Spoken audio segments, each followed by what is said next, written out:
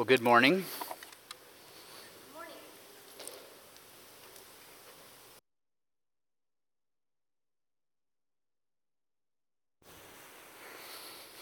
Normally at this point in the service, it's traditional for the elder to put his hand on his sermon notes and affirm that I am not Brett Kapranica.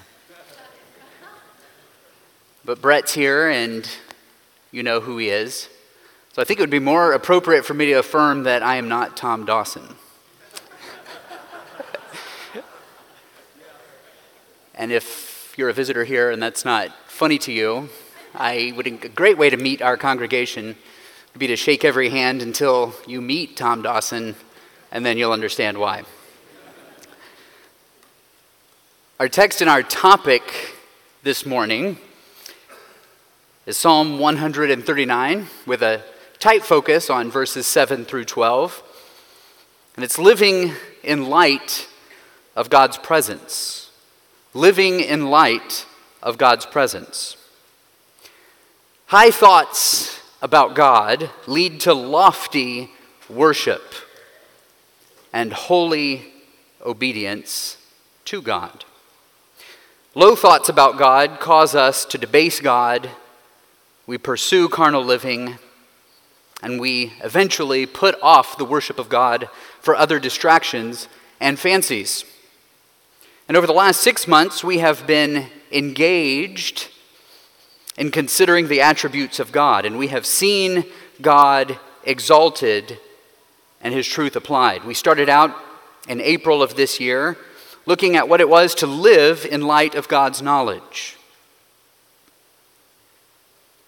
We then moved to looking at living in light of His love, then living in light of His grace, living in light of His wisdom, living in light of His holiness, living in light of His sovereignty, and living in light of His living in light of His stability last Sunday. And this morning in Psalm 139, we're coming full circle. If you'll remember, back in April of this year, Dalton started us out with living in light of God's knowledge from Psalm 139, verses 1 through 6. And now I get to bring us through Psalm 139, verses 7 through 12, as we consider living in light of God's omnipresence, His presence with us.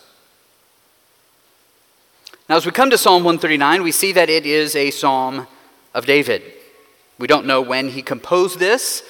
We don't know what season of life he was in. Some of the commentators suggest that his view of God is well seasoned by this point. There is an element of humility and stability in this psalm, mixed with wonder that would perhaps suggest that he's in the later part of his life, but we don't know for sure. The purpose of Psalm 139, as you see there in the inscription in your Bible, is for the choir director. David wrote Psalm 139 to deliver to the choir director, for the choir director to present and bring the choir together to present it and sing it with God's people in the public worship of God. And what a psalm this is. Spurgeon said that Psalm 139 is a lighthouse that casts a clear light even to the uttermost parts of the sea. And it warns us against that practical atheism which ignores the presence of God and so makes shipwreck of the soul. That resonates with me. And I hope by the end of our message and our time here this morning, it will resonate with you as well. Psalm 139 is composed of meditations on two attributes and doctrines of God. His omniscience in verses 1 through 6 and His omnipresence in verses 7 through 12. And then the rest of the psalm is essentially 4 points of application of how we should live for God and respond to God in light of these things. So Psalm 139 essentially develops 3 key aspects of God's omnipresence. It develops the preface to God's omnipresence. It defines God's omnipresence, and it gives us the implication. Psalm 139 develops three key aspects of God's omnipresence: its preface, its definition, and its application. So let us first move to the preface, verses 1 through 6. Dalton has already touched on this 6 months ago, and I would encourage you to go back and listen to that again. But we can't understand verses 7 through 12 unless we go back over verses 1 through 6. The omniscience of God is directly connected to the omnipresence of God in Scripture. Proverbs chapter 15, verse 3 reminds us that the eyes of the Lord are in every place, watching the evil and the good. How does God know everything that is evil and what is good? Because his eyes are in every place. Jeremiah chapter 23, verses 23 through 24, one of the primary texts for discussing the omnipresence of God, the fact that God is everywhere, states, "Am I a God who is near, declares the Lord, and not a God far off? Can a man hide himself in hiding places so I do not see him, declares the Lord? Do I not fill the heavens and the earth, declares the Lord?"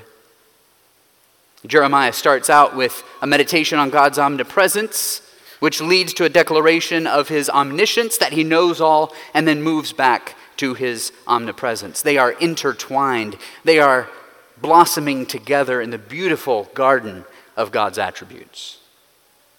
And in fact, to reject one is to reject the other. If you reject God's omniscience, you reject his omnipresence.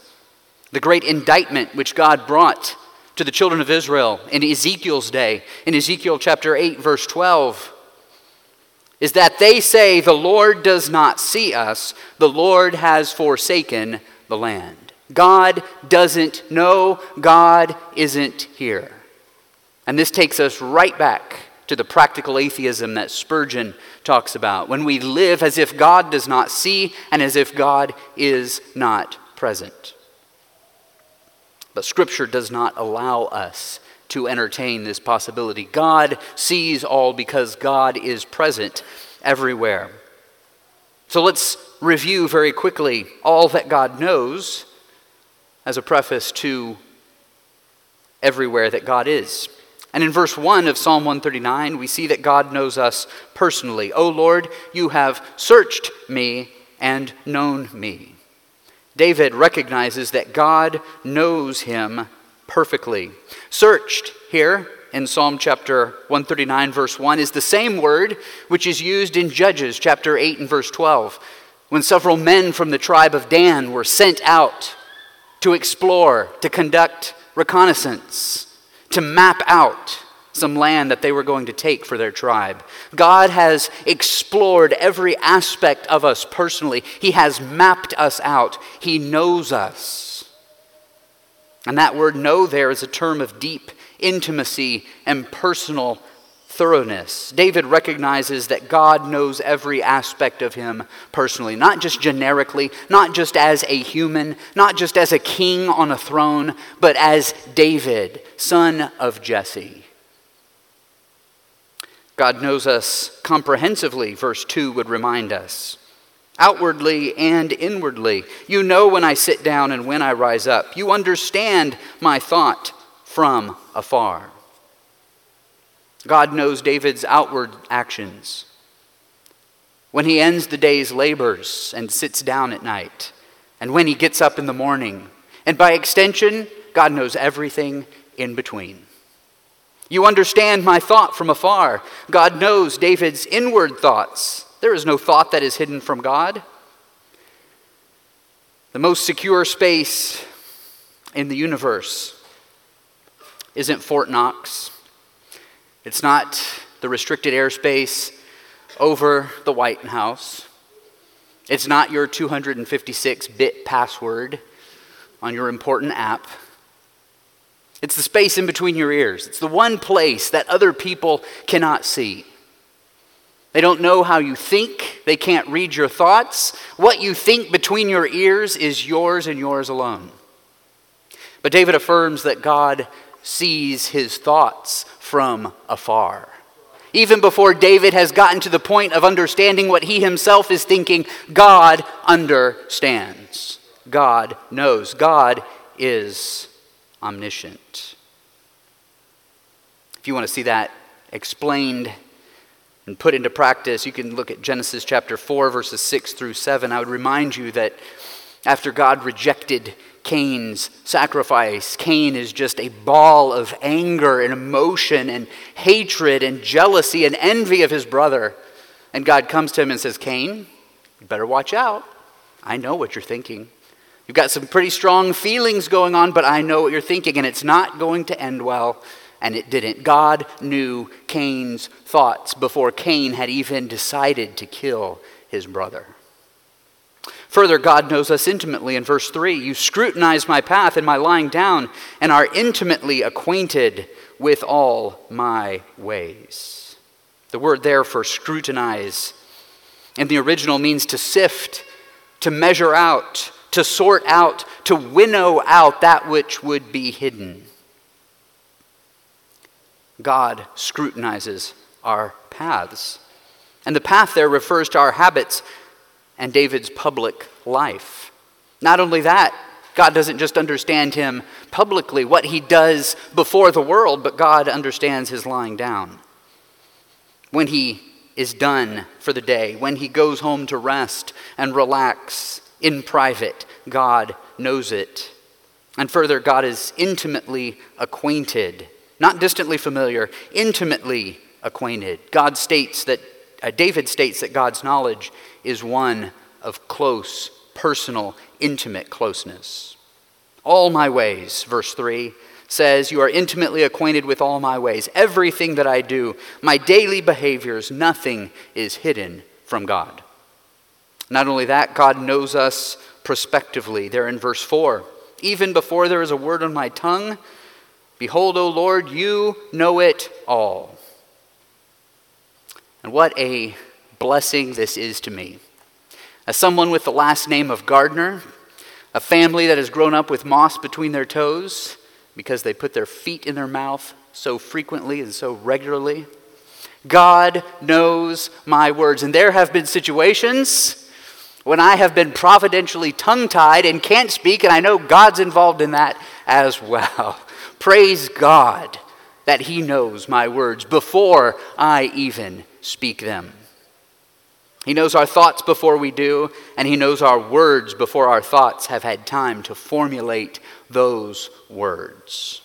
God's omniscience is perfect and parental, verse 5 would tell us. You have enclosed me behind and before and laid your hand upon me. David is a man of war. And he uses military language here in this first sentence. You have enclosed me behind and before. This enclosed here literally means to be beset, to be besieged. It relates to where an army surrounds, encircles, and besieges a city to take it over, to raise it, to defeat it. David is saying that there is no escape, there is no respite, there is no gap in God's omniscience. His omniscience surrounds us perfectly. There is no aspect of our lives that can evade God's omniscient presence. And then he says, and you laid your hand upon me. He moves from the warlike to the comforting, to the parental. Just as a parent will lay their hand upon their child, to demonstrate their absolute control, to protect their child, to express their authority.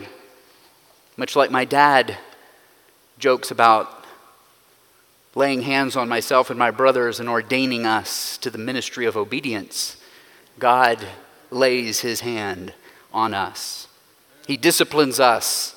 He protects us. He comforts us. God's omniscience is not merely just a philosophical whim to be toyed about in a moment when we are bored, when we have nothing else to think about. It is practical, applied. God directs and guides and comforts us through his omniscience. And this leaves David in verse 6 to say that God's omniscience is incomprehensible. God knows all, but David does not. David cannot even understand that God knows all to the fullest extent. Such knowledge is too wonderful for me. It is too high. I cannot attain to it. It is too wonderful, incomprehensible, overwhelmingly wondrous, a marvel beyond our ability to comprehend, a marvel beyond David's ability to comprehend it. This is the great irony, that God knows all about us and we are capable of knowing so little about him. We are restricted by our nature. We are restricted by our sinful capabilities. Too high, I cannot attain to it. David cannot match God's knowledge. He cannot grasp every implication of it. And even after meditation and consideration, when he knows the most about it, yet he realizes that he knows so little. Spurgeon again says that when we stand on tiptoe, we cannot reach to the lowest step of the throne of the eternal. And that's what David is feeling here. David accepts that God is omniscient, but he can't fully grasp it. And this is David's faith. We often think of faith as believing something even though I don't have the proof or the evidence of it. And there is some truth to that. But true faith holds fast what we are incapable of fully knowing because God says it. God knows everything about David and in David, past, present, and future. And yet David still has relationship with God. How can that be? And that sets the stage for verses 7 through 12, where the omnipresence of God is defined. David has just made some beautiful statements about God. David has just laid forth glorious poetry. And I wish we could be there in the temple, there in Jerusalem, when David was there to hear this psalm sung by a mighty voice of a large choir. But you might ask David, fine, you say that God knows everything. Show your work. How does God know everything? And that's a valid question. There is a fine line between glorious doctrine and heresy. And if we don't show our work, if we don't build ourselves on the foundation that is God, we soon find ourselves spiraling into unsupported assertions, which may sound good to us, but have no ultimate truth. How is God omniscient? And this is the proof. God is omnipresent. And in verse 7, David defines God's omnipresence for us. He lays forth a rhetorical question. Where can I go from your spirit, or where can I flee from your presence? This is a rhetorical question. The answer is nowhere. Nowhere. Scripture reveals that when coming face to face with the truth of God, we either worship God as Isaiah does in Isaiah chapter 6, verses 1 through 5. He falls on his face and recognizes that he is unworthy and sinful, or we flee. There is no middle ground. Genesis chapter 3 and verse 8, when Adam and Eve had sinned and God came to walk with them in the cool of the evening, they fled. When we come to face with God, the truth of God, we either worship him or we flee. So where can we flee? And David would remind us we can flee nowhere. When we flee, we are falling victim to our own ignorance, our own delusions. So let me define God's omnipresence based on verse 7. You can't flee him anywhere. He is everywhere. God is present with every point of space in his entire being. God is present with every point of space in his entire being. God is fully God everywhere. You cannot flee him. Or perhaps to put it another way, everything is present before God. Everything is present before God. My daughters have been pushing me to get a dog for the last couple of years, and as a good father, I've been resisting. And in the absence of being able to have a dog as a pet, they have taken to adopting roly-polies, pill bugs. And they give them names, and we take them on walks on the way to school and drop them off, and later on the way back from school, sometimes we find a roly-poly, and hey, there's Bob. But I find it fascinating that they'll hold those roly-polies Those pill bugs will crawl all over their arms, in between their fingers. And you can imagine that pill bug, right? I am getting away from this person. And you haven't. They're still present there. They have crawled and crawled half their life, and they're no farther off than where they began. Everything is present before God. And David goes forth to develop this definition. Here in verses 8 and 9, we see the comprehensive scope of God's omnipresence. If I ascend to heaven, you are there. If I make my bed in Sheol, behold, you are there. If I take the wings of the dawn, if I dwell in the remotest part of the sea. David first starts out by talking about ascending to heaven, the visible heaven, as well as the heaven where the stars were, and ultimately the place of God's throne. If David could have flapped his way into the sky, if he could have blasted into outer space and the universe, he could yet be assured of God's presence. And this has some very fascinating implications, right? When you're at 30,000 feet and you hit some turbulence, this brings real comfort to your soul. God has not abandoned me. On April 12th, 1961, Yuri Gagarin became the first man in space, Soviet cosmonaut.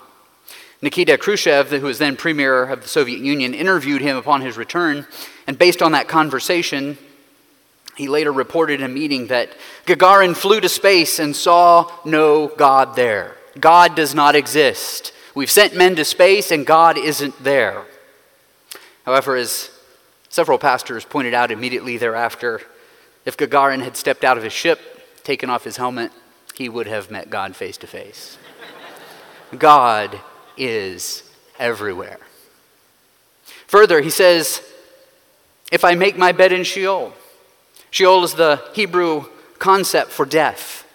Not just the grave, not just the hole in the ground, but rather where you go when you die, when you are separated from the land of the living.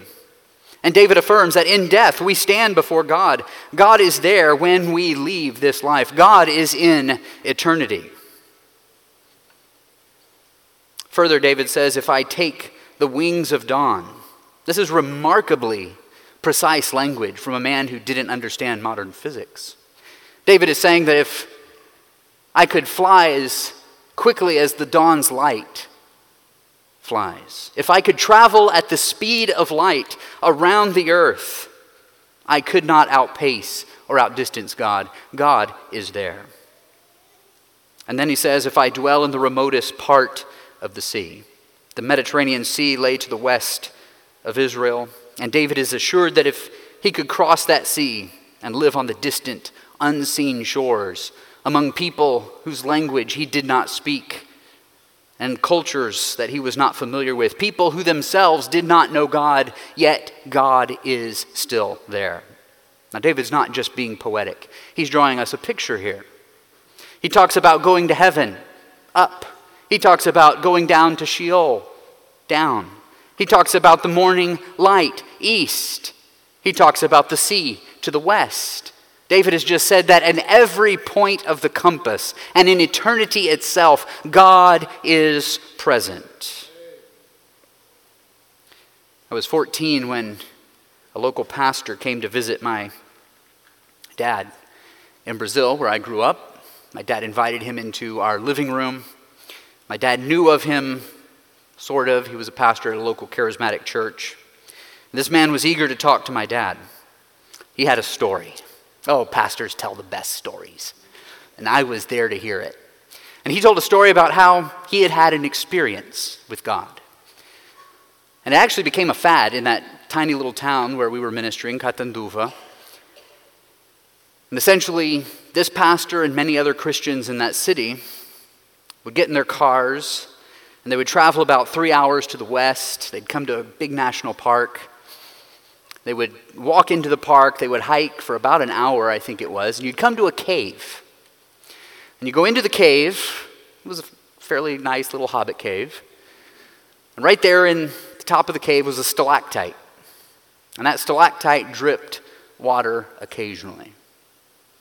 And that pastor came to tell my dad about this amazing experience that he had as he sat there with his little cup underneath the stalactite.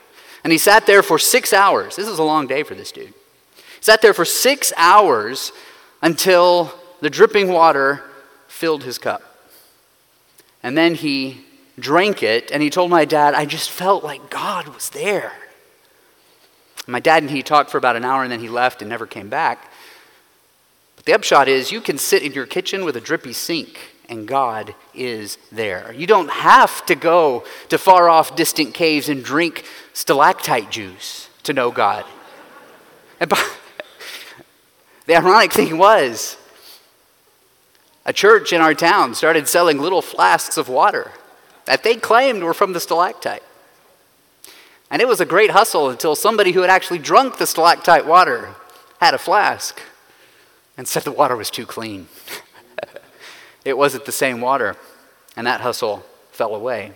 But we don't need to pursue special experiences. We don't need to buy into the sounds and the smells in order to experience God. He is present. This is the comfort of our heart. Now, this basic understanding of God's omnipresence is entry level, and it has three big implications. First, God's omnipresence shows the futility of all idolatry and false gods. Because God is present, everything else that you trust in that is material or immaterial is false. That's the whole point of 1 Kings chapter 18, the story of Elijah and the prophets of Baal, where in order to prove, scientific experiment to prove whose God is real. And the prophets of Baal jump about the altar calling for Baal to send down fire, and Elijah teases them precisely with the omnipresence of God. Baal must not hear you. He must be asleep. Again, the connection to God's omniscience. Maybe he's using the bathroom. Maybe he's traveling. Baal is not omnipresent. God is. And when the prophets of Baal were done leaping and singing and had run themselves hoarse, Elijah knelt down and prayed, had the altar covered with water, and the fire of God came down because God is present. And he hears and he acts. And he will not have his glory in his omnipresence and his omniscience taken by another. But second, the bare doctrine of the omnipresence of God has a terrifying impact. This isn't just a seminary class where we get to learn that God is everywhere. This evokes real emotion. And the first thing that the omnipresence of God should evoke in you is terror. Absolute terror. When we sin against an omnipresent God, he is not simply the offended party. He is also the perfect witness to our sin. He is the perfect judge who will render righteous judgment. And he is the divine magistrate who will carry out the sentence of terminal judgment on those who commit sin and rebel against us. As such, God's omnipresence clarifies that there's no hope of mischaracterizing the offended party. There's no hope of misrepresenting the witness. There's no chance of misleading the judge. And there is absolutely no possibility of escaping judgment. Inescapable condemnation is the final verdict of the essential doctrine of God's omnipresence when it's taken together with his perfect knowledge. You are condemned. You are a sinner, and God will not let you out the hook. How can he pretend to look the other way? How can he not know about your sin when he has been present and when he knows? If we are to find any hope and comfort in God's omnipresence, there must be more to it. If we are to rejoice, as David is rejoicing here in Psalm 139, we must find a deeper understanding of God's personal presence. Not just that he is present everywhere, but that he is personally present, that he has a relationship with me and with you. And that's what we come to in verse 10. As David thinks about all the different ways and places that God is omnipresent and that God knows, as he thinks about the 4 points of the compass which he has just laid forth, he says, even there your hand will lead me and your right hand will lay hold of me. The reality of God's omnipresence is not a cold, bare, antiseptic, terrifying doctrine to David. God is not simply here but unengaged. He guides, directs, and provides the care of his right hand of favor. David is God's friend. He is in God's presence. God has extended the right hand of privilege and favor to him. As David meditates on God's universal omnipresence, as he looks ahead with faith, he recognizes the comfort that God is personally with his people in his omnipresence. This is the whole story of the Bible. God walked with Adam and Eve in the garden. The precious hope of his presence fulfilled him and them together. But after the fall, there was separation. No more did God walk with his people. But God again and again has pursued presence with his people.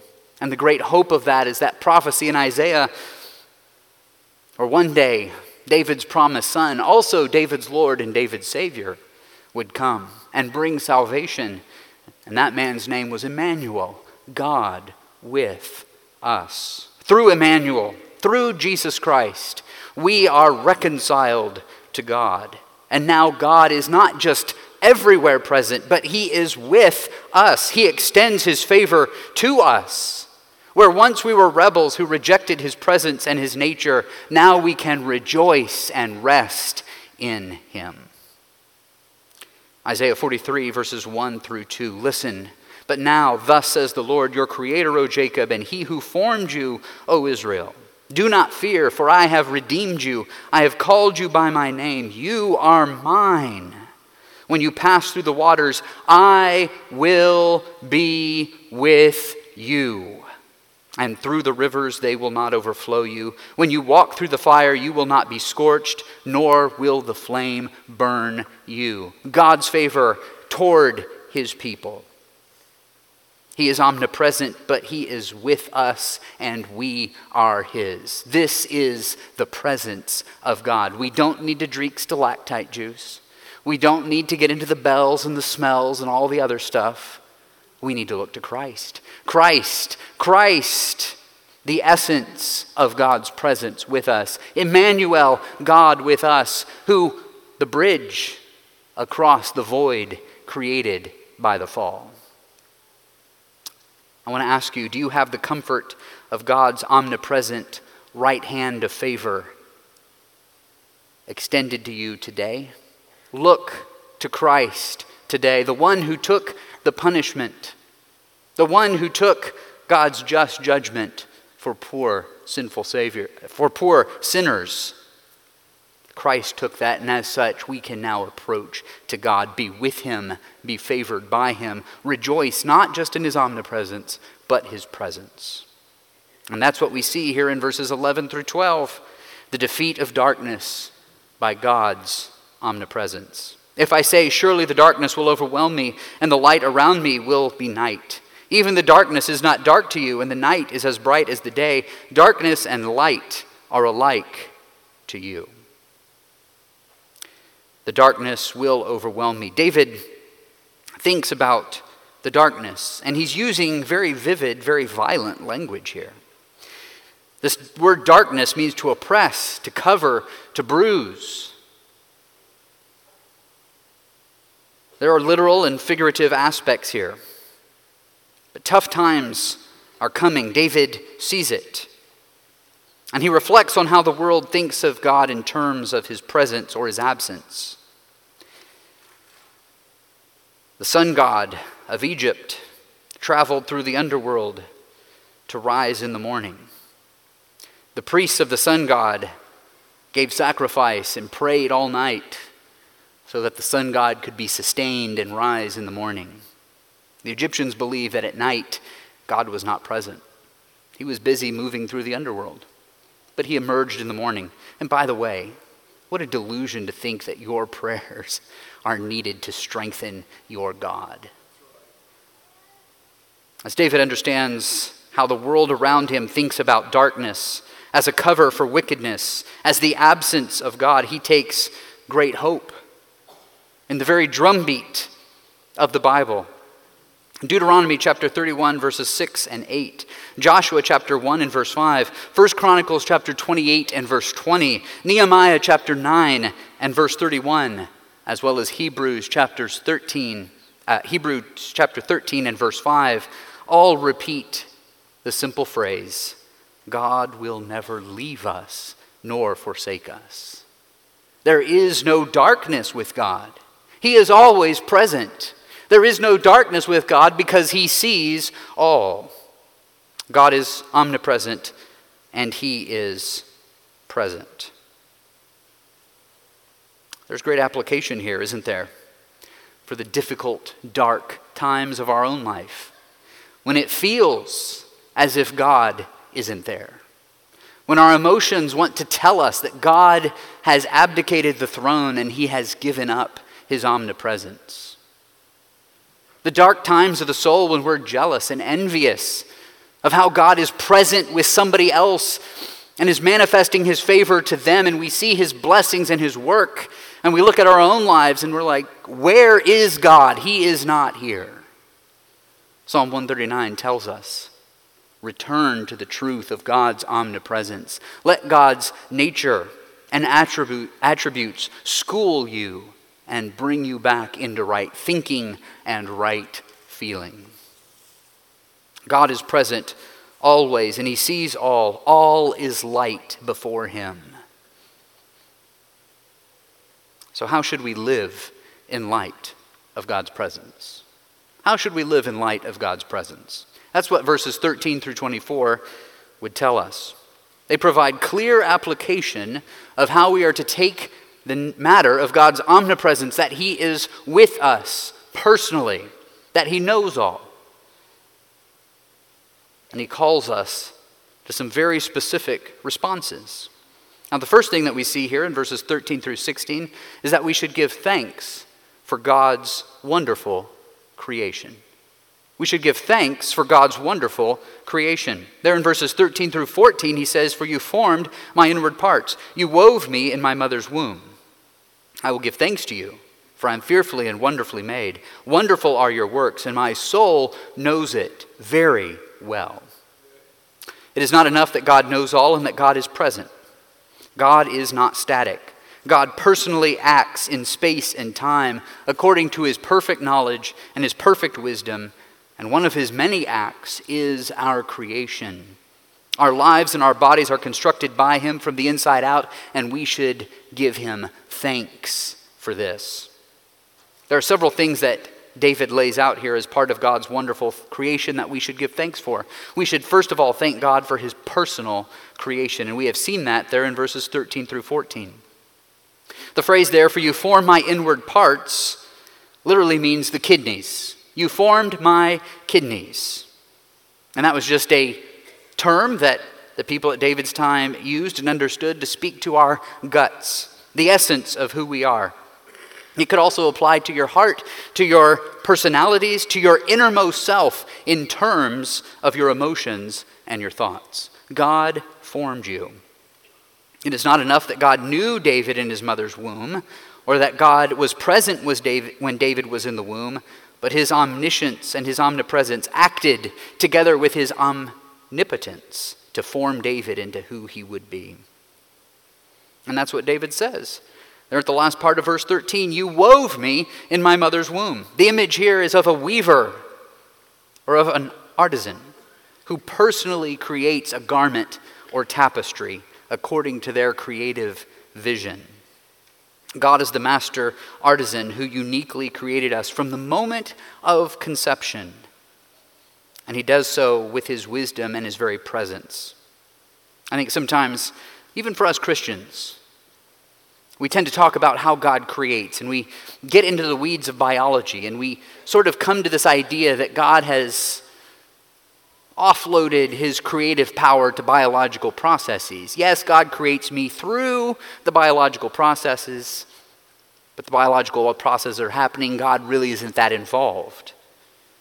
This rebukes us.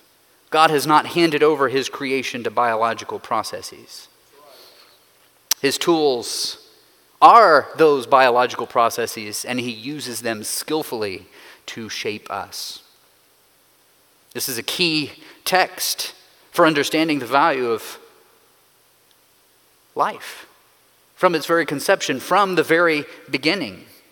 The truth that life and personhood begins at conception and in the womb is built on the foundation that in his wisdom and through his presence, God creates us personally. He personally created us to be us. You have value, not because you're small and indefensible, but because God created you from the start. God wove you. Further, David moves on to say that I will give thanks to you, for I am fearfully and wonderfully made. In light of God's presence, wisely, masterfully, and awe-inspiringly creating him, David's response and our response should be to marvel and praise him and live in thankfulness. God created all things for his glory, and when we thank him as David does, we are living up to that which he has created us to be. Wonderful are your works, and my soul knows it very well. Right theology leads to conviction, to assurance, and to security. David is convinced of what God has done because he is convinced of who God is. Do you doubt what God has done? Do you doubt what God can do?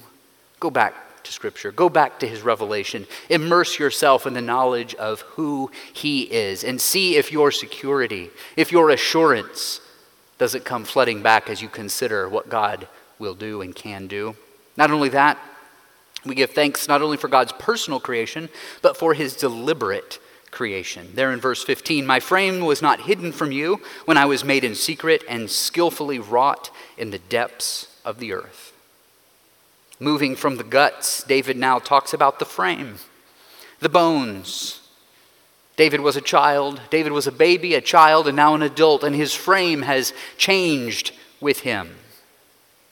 It was created in God's sight and God's presence, and it was created to the exact specifications of God's desire for David's height and size. Further, David and you and I were made in secret, away from the eyes of men, in the darkness of the womb that is yet fully illuminated before God. God made us like a masterpiece, ready to be unveiled in due time. He says he was skillfully wrought in the depths of the earth. There at the end of verse 15, skillfully wrought literally means embroidered with great skill. It carries the picture of fine embroidery or needlework. Listen, God not only created your innermost being, he not only created your guts and your emotions and who you are at your core. He didn't just create your frame, your bones, but he created everything that overlays that. He personally embroidered our veins and our muscles and our nerves and our skin. He sewed us together with every dimple and freckle and mole and eyelash, and every aspect of our personality that he thought was wise to fit us uniquely and deliberately according to his vision for us. All this he did personally and wisely in the womb before you or anyone else had a say. Look in the mirror and thank God for who he has made you to be. And I say that with a holy caveat. Psalm 139 isn't just talking about random body positivity.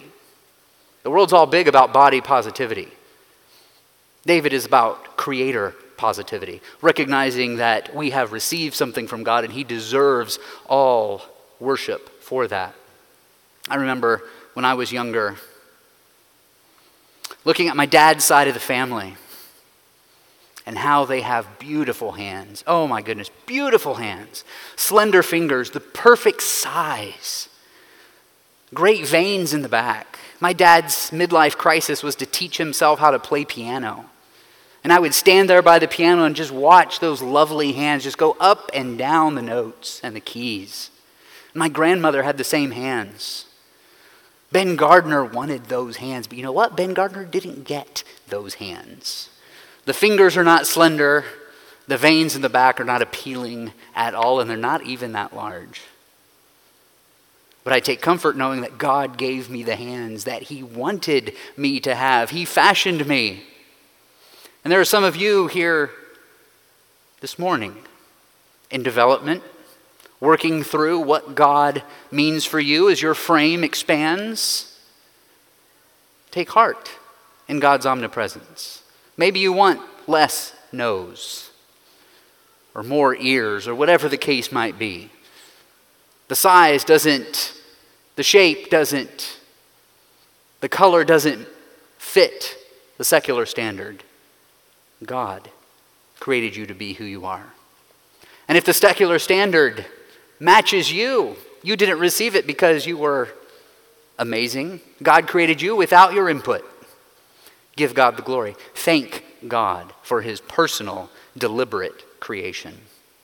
Not only that, in verse 16, we see his sovereign creation. Your eyes have seen my unformed substance, and in your book were all written the days that were ordained from me, when as yet there was not one of them.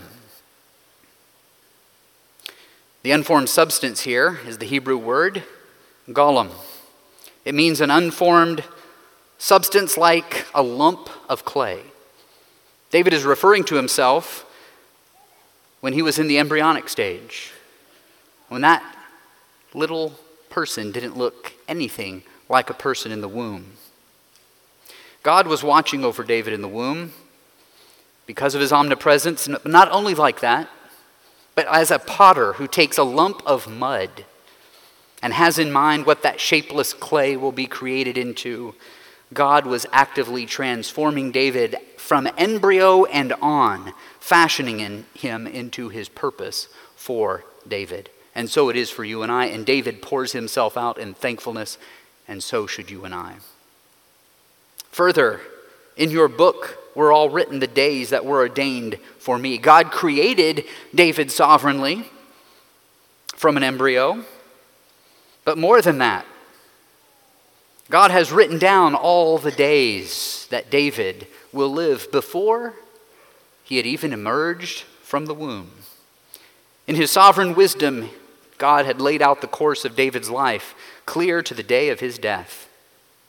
We can truly say that God not only makes us, but he makes our lives because of his omnipresence, because of his presence. God did so knowing all things in his omniscience and is present with David in that life as part of his omnipresence. You'll note there it talks about the book and the days ordained for me. This gives an official, purposeful, legal idea to God's intentions. God isn't just making up on the fly how many days David has. Getting tired of this whiner? Maybe it's time to shuffle off this mortal coil, David. No, God doesn't act like that. God has ordained in his book, he has put down in columns, he has written it out every day that David will live. And David will not live one day less, and he will not live one day more. And it's not just David. You and I have our days written in the book. In God's book, our days are written. And for some of us, those days will come sooner. And for others, those days will come later. But the hope, the comfort, is that God is omnipresent. When we leave this earth, when my day comes, the last day and the page is turned and there are no more days for me to live, I don't leave God. I step into his presence fully. God doesn't react to new information. Nothing is by chance. He's not figuring out as he goes along. He's not improvising. God has ordained David's days. We can't read that book, but we can rest and rejoice in the truth of the perfect knowledge and comforting presence of God as we consider our own days. God knows all. He is present everywhere. Nothing is by chance. God is in control, and we should pour ourselves out in praise and thanks. In difficulty, in triumph, at home, at work, we can rejoice and thank him for his wonderful creation of us. Secondly, Not only should we thank God for his wonderful creation, but we should exult in God's precious purposes. How does God want you to react to his omnipresence and his omniscience? He wants you to exult in his precious purposes. We see that in verses 17 and 18. How precious also are your thoughts to me, O God. How vast is the sum of them. If I should count them, they would outnumber the sand. When I awake, I am still with you. How precious also are your thoughts to me, O God. David rejoices, amazed, that in all that God knows, he knows us intimately and personally and comprehensively and presently. God has revealed his purposes and his thoughts to us in his word. And in so doing, God has laid out his purposes to love us, to provide for us, to protect us, to be with us, and to bring us home at last, along with countless others. David looks upon God's purposes and finds them precious, highly valued, to be prized. Not only that, he adds that phrase, when I awake, I am still with you. David exults in God's precious purpose of presence. When he awakes from sleep, he doesn't return to God, as if by being asleep he had left God. Rather, he recognizes that during his sleep, God has sustained and been with him. God has been faithful to every promise that God made to David when he was awake. And when he awakes from sleep, and when he can think again of God's presence, it is just as true and as real as when he was unaware of it. God doesn't change because we do. Do you have trouble going to sleep at night? Do you fear that in going to sleep at night, you are leaving God's presence? Come meditate on Psalm 139, verse 17 and 18. In verses 19 through 22, a third way that we are called to apply God's omnipresence is that we are to align with God's righteous position. Oh, that you would slay the wicked, O God. Depart from me, therefore, men of bloodshed, for they speak against you wickedly, and your enemies take your name in vain. Do I not hate those who hate you, O Lord, and do I not loathe those who rise up against you? I hate them with the utmost hatred. They have become my enemies. Oh, that you would slay the wicked, O God. Such a cheery application. This is an imprecatory prayer. And my personal conviction is that we often make imprecatory prayers harder than they need to be. We tiptoe around them and throw out so many caveats that we essentially debase the imprecatory prayers from the canon of Holy Scripture. Reading one well-situated commentator, he said that this passage is actually unchristian. When we read through Psalm 139, we need to cut out this part. It doesn't apply to us anymore. I would disagree. There are two key aspects of imprecatory prayer, both here in Psalm 139 as well as in all the other imprecatory prayers throughout Scripture. And they help us to unlock what's going on here. First of all, David is expressing obedience to God's will. Because of God's omniscience and his omnipresence and God's ownership of David in creation, David has no room to pursue his own standards of righteousness or to recognize anyone else's standards of righteousness. God has revealed the standard of his holy character through his holy law. And if David is to hold to God, he must oppose all that which opposes God. Accordingly, David wants what God wants, David loves what God loves, and David hates what God hates. David, here in Psalm 139, verses 19 through 22, is essentially pre-stating what we see in Matthew chapter 6, verse 10, in the Lord's Prayer. Your kingdom come, your will be done on earth as it is in heaven. God's kingdom involves redemption, absolutely, but it also involves judgment. And both redemption and judgment are God's will. This is not David's personal vendetta. This is not David's pursuit of private revenge. Someone didn't cut him off in chariot traffic and he writes Psalm 139. Rather, it's a recognition that God's own revealed will is a perpetually holy, omnipresent will. And he will judge and destroy the wicked in every age. David is simply praying God's own words and will back to him. David's heart is united with God's heart. And ours should be too.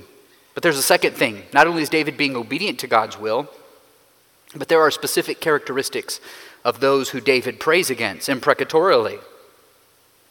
Which sinners is David praying for God to destroy? Imprecatory prayers are not and should not be prayed against just general sinners who have never heard the gospel or who have heard the gospel and remain unconvinced. David has a great passion for those. In Psalm 51, verse 13, as he repents of his own sin, he pleads with God that God will use David to teach transgressors your ways, and sinners will be converted to you.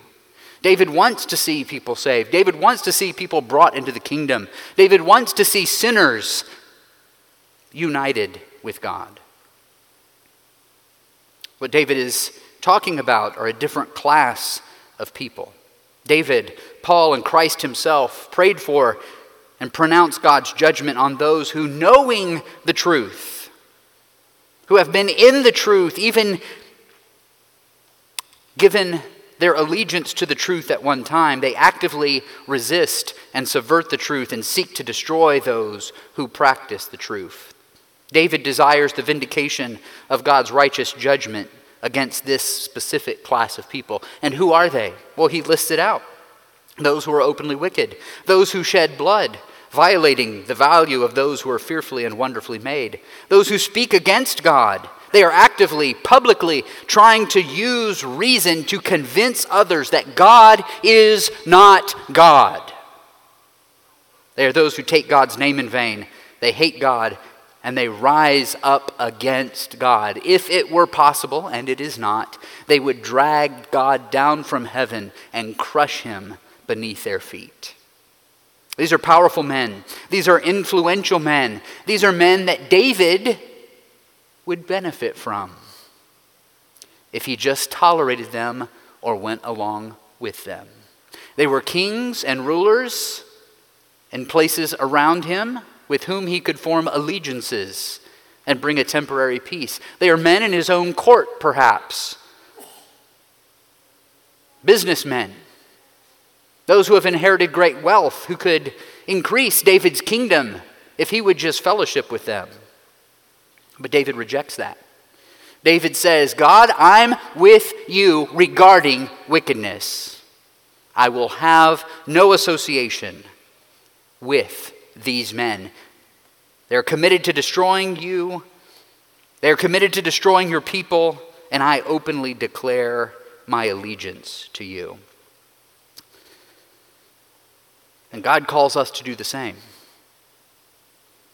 We need to take a stand for God, the omniscient, omnipresent God. We need to pray that God will sweep away in judgment those who have given themselves to open evil purposes, those who have heard the truth, like the Pharisees, and have rejected God in the face of his salvation. This is the stepping point for the gospel. This is where the gospel becomes real, that we expectantly pray and proclaim that God will judge those who oppose him. And we call those who hear the message of destruction to see the precious truth of redemption and repentance in Christ. Repentance is seeing sin as God sees it, agreeing with God about our sin, and by aligning himself with God's omnipresent holiness, David is demonstrating his own repentance. These wicked men have denied repentance. Living before an omnipresent God calls us to choose him above all others, to hold to him above all else, to acknowledge his righteous judgment above all other standards. Society is going to come to you this week and say, hey, we'd really like it if you would affirm us.